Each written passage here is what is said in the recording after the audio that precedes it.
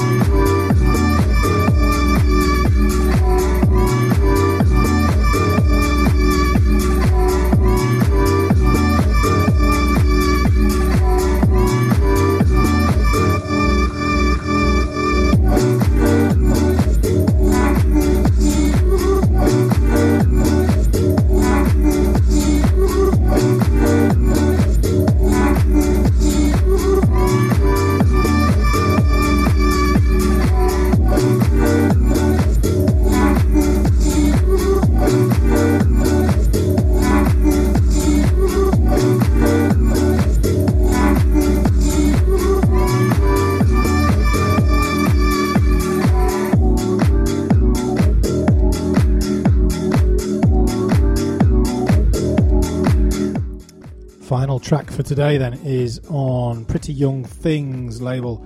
The EP is Cone Helava Viv. He hails from Tel Aviv, which is obviously a play on words, I would guess. That track is 212. Nice kind of disco grooves to that one for the house aficionados everywhere, as the promo info says. And that one's out on the 23rd of November as well. So that's 1920. Is that Friday? Is that why that is? It's not Tuesday, is it? It's Friday. Yeah, there you go. Enjoyed that one. Kind of disco-y, loopy, interesting, right up my street. And that's it for another week. 5 tracks, kind of the ones that have caught my ear over the last wee while, and the things that I reckon that you should be getting in your crate and going out and buying. As ever, if you want less of me chatting, head over to untitledmusic.org or subscribe to Deep House Mixes on Spotify and Apple Music. Get involved, get on Facebook, get on Instagram, get on anywhere you really like. Always good to hear what people think of the tracks and things like that. And that's it. Good night, and see you next time.